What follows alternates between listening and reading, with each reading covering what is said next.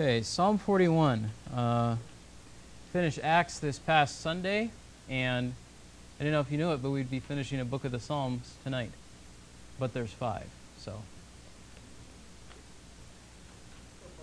Still progress. So Psalm 41 wraps up the first book of the Psalms. I think we talked about this sometime last fall. I remember seeing the handout floating around on the piano.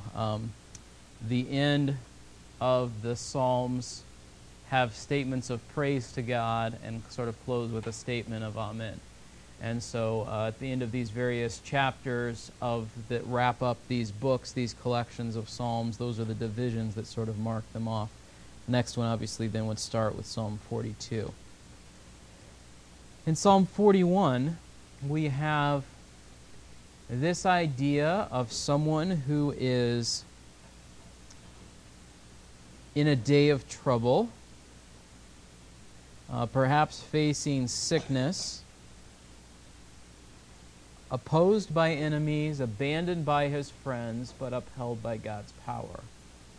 And so I think we see all these truths as we walk through this psalm together. And we'll talk briefly about perhaps an Old Testament illustration of this, as well as how the New Testament applies it to Christ.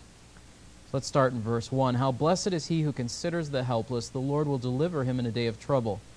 The Lord will protect him and keep him alive, and he shall be called blessed upon the earth, and do not give him over to the desire of his enemies.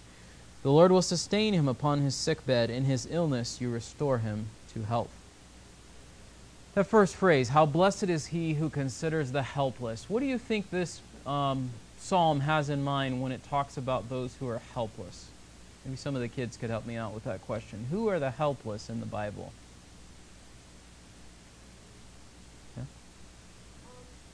The people, like, I think that the Romans conquered a lot of places, and well, some people are slaves. Okay. Yeah, so maybe slaves or people who are conquered. Who else? Who else might be helpless? Mary. Okay. Sure. Okay. Okay. Infants, people on either extreme of life. Yes?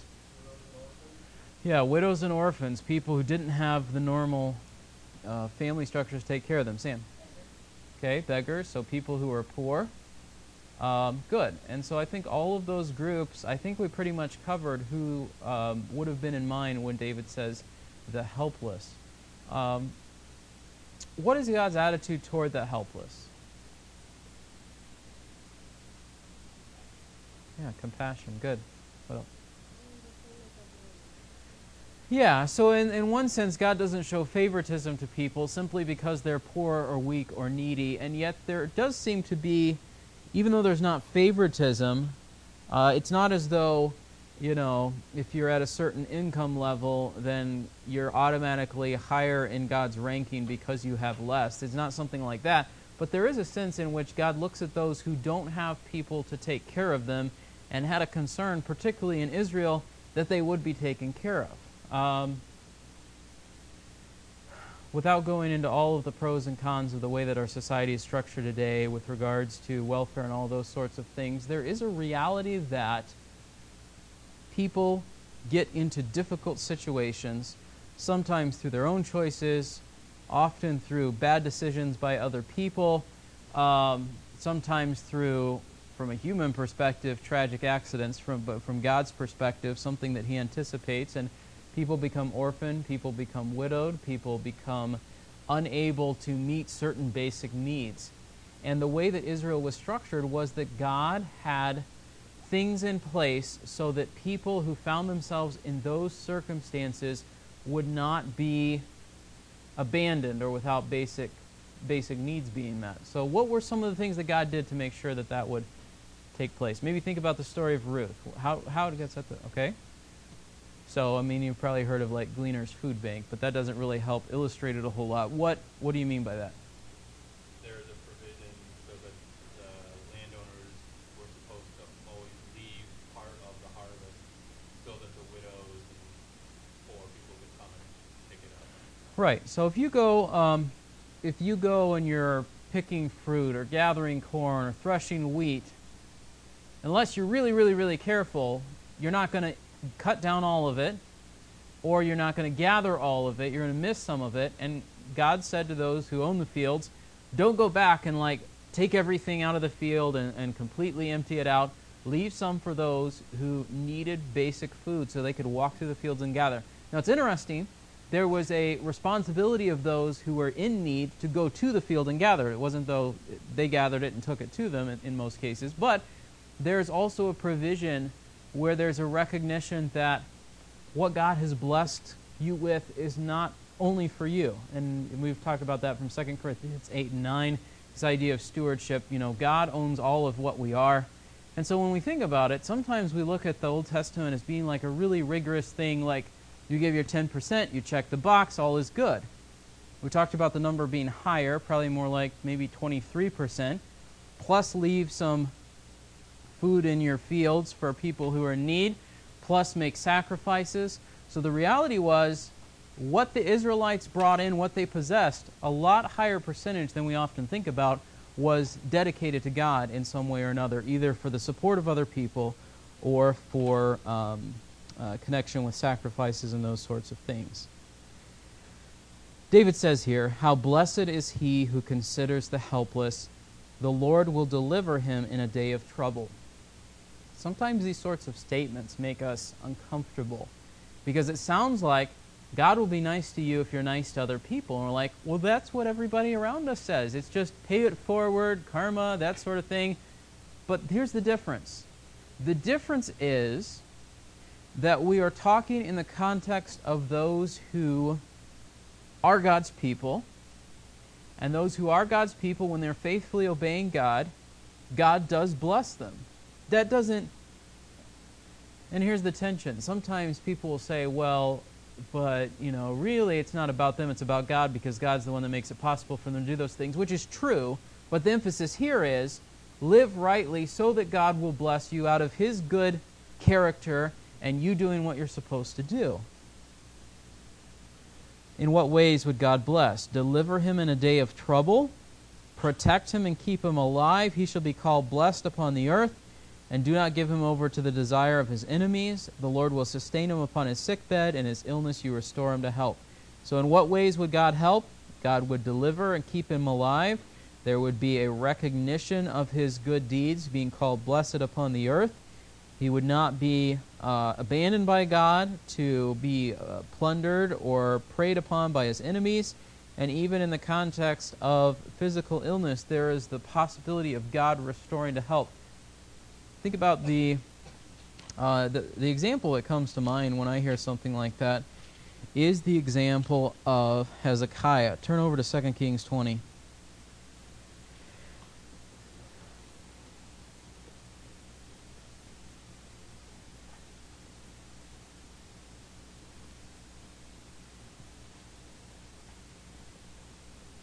Someone want to read verse 1 through 7 of 2 Kings chapter 20.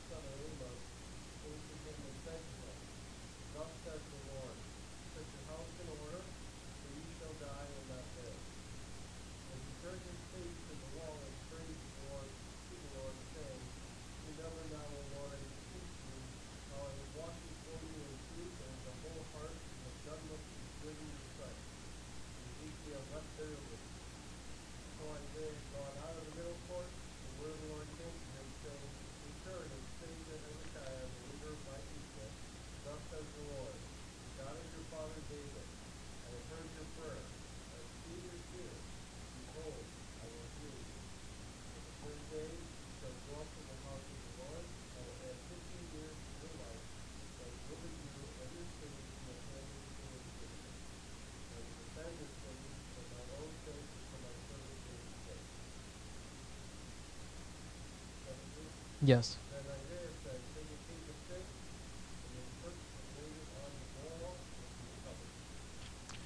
So there's questions that this story doesn't answer, like exactly how he was sick and what was the significance of it. Was it something like leprosy? I mean, it doesn't go into all the specifics of it. All it says was, he was sick, he was about to die, he pleads with the Lord heard his prayer and restored him. And the basis for God having done so, based both in Hezekiah's request, where he says, I have walked before you in truth with a whole heart and done what is good in your sight, and how his life is described. For example, in chapter 18, it says, he trusted in the Lord, the God of Israel, so that after him there was none like him among all the kings of Judah, nor those who were before him. For he clung to the Lord, he did not depart from following him, but kept his commandments, which the Lord had commanded Moses. So there's a very clear connection in this story and in our psalm between obedience to God and God's blessing. And in connection with that, we say, well, but it doesn't say anything about him being kind to the poor and helping the needy and all those sorts of things. But that was part of what was wrapped up in the law. So I think it's a reasonable assumption to say the law required you to watch out for orphans and widows and those in need. Hezekiah kept the law wholeheartedly. He was doing those things, and that was part of the reason that God extended his life. Now, this raises this question of, did God change his mind? Was God caught by surprise? People will look at passages like that and say, God got caught off guard and all that sort of thing. The reality is that this, like other passages, seems to be an implied condition. Here's what's going to happen. What would be the things that would change that from happening? In this case, it was Hezekiah's prayer. In the case of the city of Nineveh, it was their repentance. There are a number of illustrations where it says God said this was going to happen, and then something happened, and then God did not bring about the judgment or the death or the difficulty that he had said that he would. The reason was that a condition that God had set out had been met. So God was not caught by surprise. God was still in control of the situation. Hezekiah was spared because he lived a life that was pleasing to God. Turn back to Psalm 41. David says, As for me, I said, O Lord, be gracious to me. Heal my soul, for I have sinned against you. My enemies speak evil against me. When will he die and his name perish? And when he comes to see, he speaks falsehood. His heart gathers wickedness to itself. When he goes outside, he tells it. All who hate me whisper together against me. Against me they devise my hurt, saying, A wicked thing is poured out upon him, that when he lies down, he will not rise up again. Even my close friend in whom I trusted, who ate my bread, has lifted up his heel against me. So, in the midst of a circumstance in which there's this reality that we have to, even acknowledging that I am trying to follow God and living a life that is pleasing in his sight, I still sin. And so there needs to be a regular attitude and willingness to acknowledge that sin and to turn from that sin.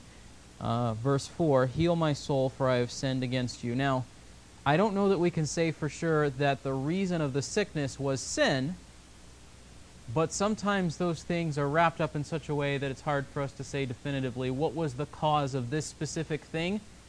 And so I think it is a wise practice for us when we face a trial to, yes, ask God for help.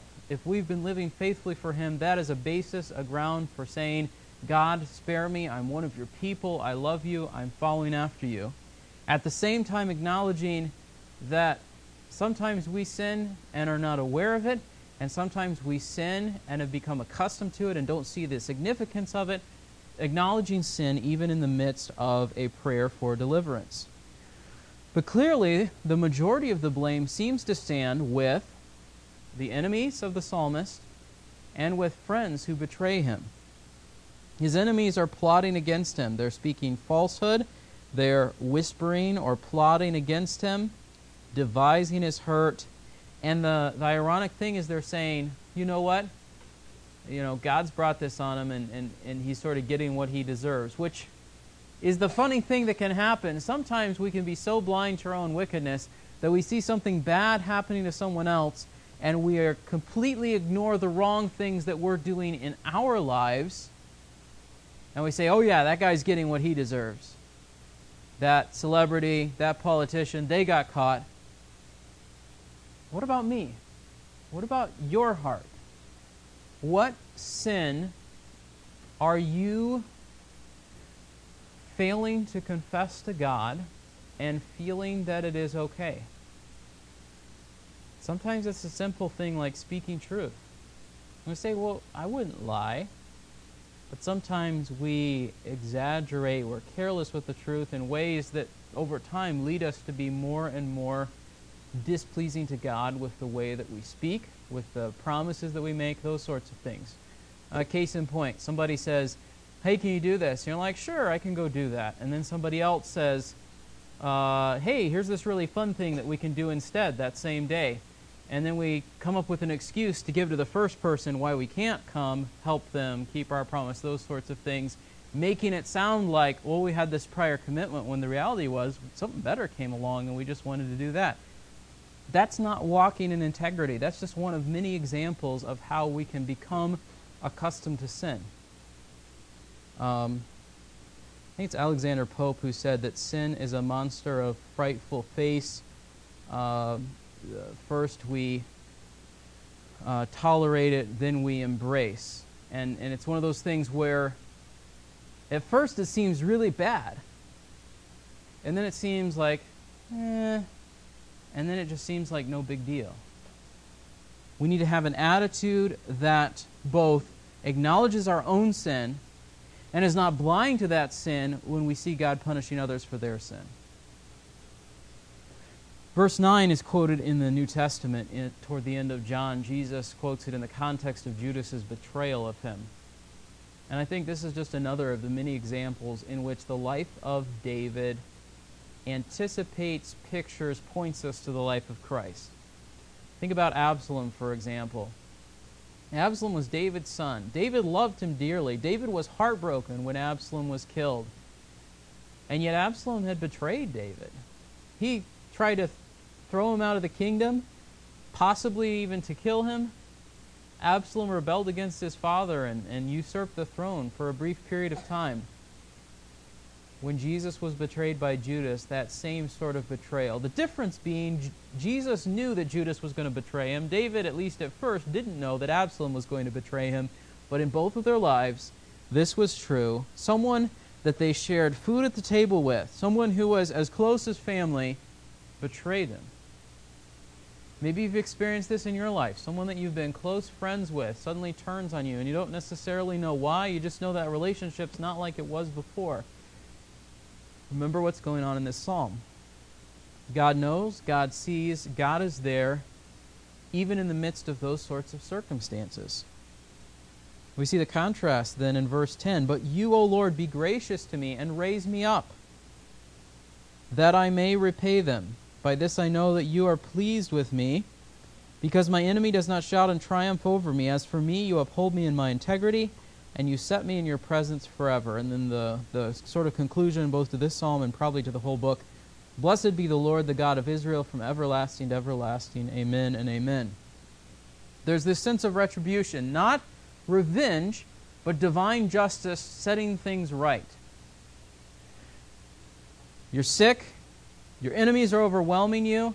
Think about the example of Hezekiah.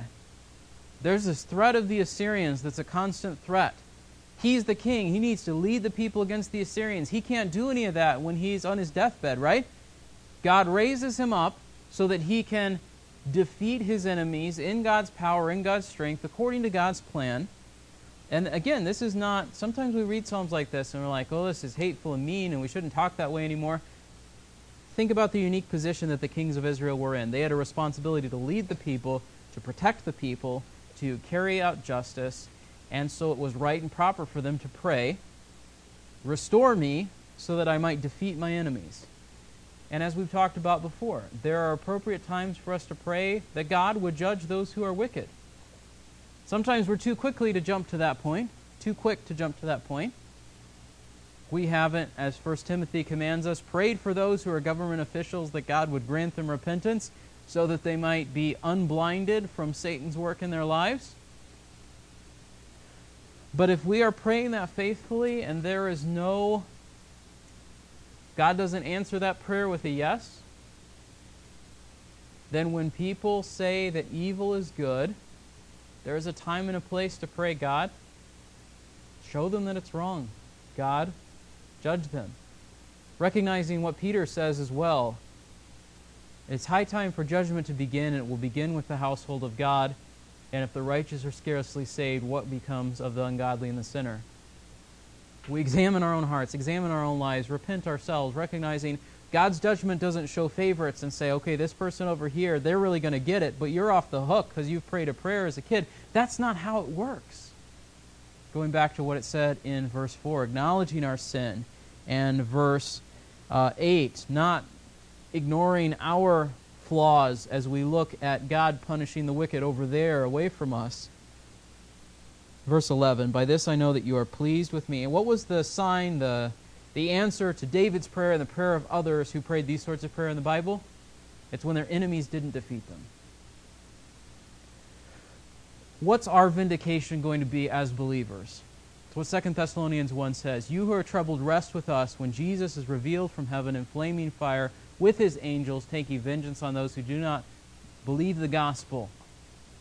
He will come to be glorified in and among his saints. We will share in the glory of Christ when he returns.